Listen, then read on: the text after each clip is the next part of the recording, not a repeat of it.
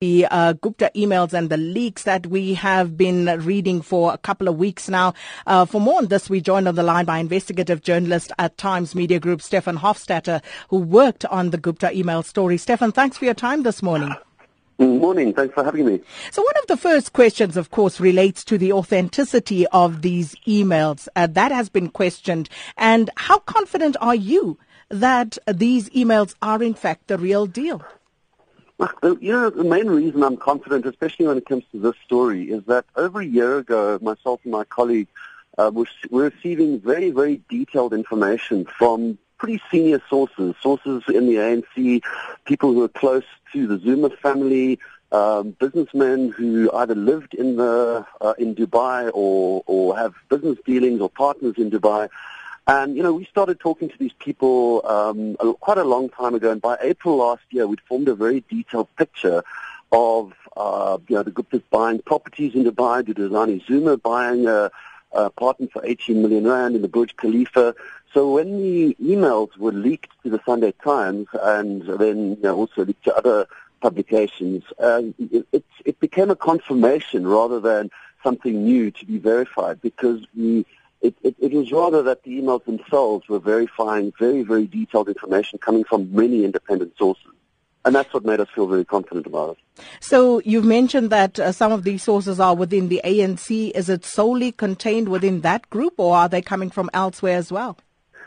Well, it's also in the business community. There's a lot of business dealings between South Africa and Dubai, South African businessmen with wide-ranging contacts who have second offices there, and the banking community as well. And people started talking about the Gupta family buying big properties there, and President's son being involved in business dealings in the region, not just in Dubai, but also in Saudi Arabia, and starting to eye contracts with Iran when sanctions started being lifted from Iran. So it's a wide range, but also backed up by, I suppose you could say, disgruntled insiders in the ANC and even people who are close to the family.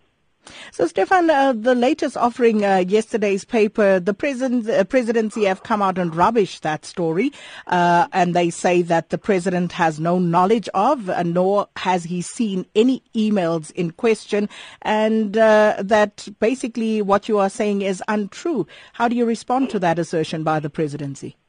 I find the wording of the presidency's statement very interesting. The presidency says that the president never bought any property in Dubai, and the article never said he bought the property. It said the property was bought for him. He said he never asked anyone to buy any property. I don't know how relevant that is, whether he asked anyone or not. But he also said he hasn't seen the emails. Now, if he hasn't seen any of these emails, these are emails that are drafts that are written with his name at the bottom for his signature, to Sheikh Mohammed of Dubai, asking for patronage for him to relocate to Dubai, saying that his son has already bought a property in Dubai, and that he's already bought a residence and it's listed as Villa L35 in Emirate Hills. Now, these letters were circulated by Tony Gupta and Ashu Chalwa, the CEO of Sahara. If it's true that he hasn't seen them, he's basically saying that these letters are forgeries or are fraud. If so, he should lay charges against the people who are circulating these letters, which are Tony Gupta and Ashu Chalwa. But is it also not possible that he may not have seen them, given that you yourself say that these are simple draft letters, so they may possibly not have reached him as yet? Yes, I mean, that's entirely possible, and I guess any rational person could look at the facts and make up their own mind whether in fact or not the president has or hasn't seen them. We can't say with absolute certainty that the president has seen them. All we have said in our article is that here are the letters that were drafted for his signature, saying that a house has been bought for him and he wanted it as a second home for himself and his family. And speaking of that home, the 330 million property that was purchased by the Guptas. Now, some people have also called into question the fact that, this was said to be the home that the Guptas had bought for themselves in Dubai, and now it's set for President Jacob Zuma. How would you allay those? Well, I mean, there's clear evidence that the Guptas bought the house. I mean, that's his other emails that were leaked to the Sunday Times show Tony Gupta negotiating with the Lebanese businessman to buy the property, and various other documents showing that Atul Gupta organized a cleaning service for 30,000 rand a month. So there's absolutely no question that the Guptas bought this house.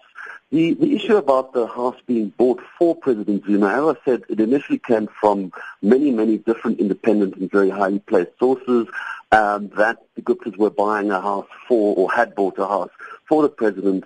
And this, as we said, and this is the wording we use, appears to be confirmed in the emails that were leaked to us, which is the draft letter to Sheikh Mohammed, which says, me and my family decided to make Dubai our second home. My son has already bought a property here, and so on, for the signature of Jacob Zuma. Now, we don't have one of those drafts with the president's signature on himself, and as you said yourself, he's saying that he hasn't seen these letters, and we can't prove that he has, or whether he has or hasn't. But the fact is that these letters are there, and they were circulated by the person, Tony Gupta, who negotiated to buy that very property.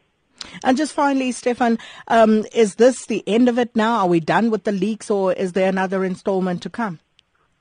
No, I mean, the Sunday Times, Business Day, the Financial Mail themselves received thousands and thousands of leaks. There are other media outfits who have also said that they've received tens of thousands, I think. I mean, the last time I looked at a list of them, it was just, they went on and on and on. I mean, there's so many leaks, there's hardly enough time for teams of journalists to get through a quarter of them. So there's plenty more to come, it seems. Well, thank you so much, Stefan Hofstadter, investigative journalist at The Times.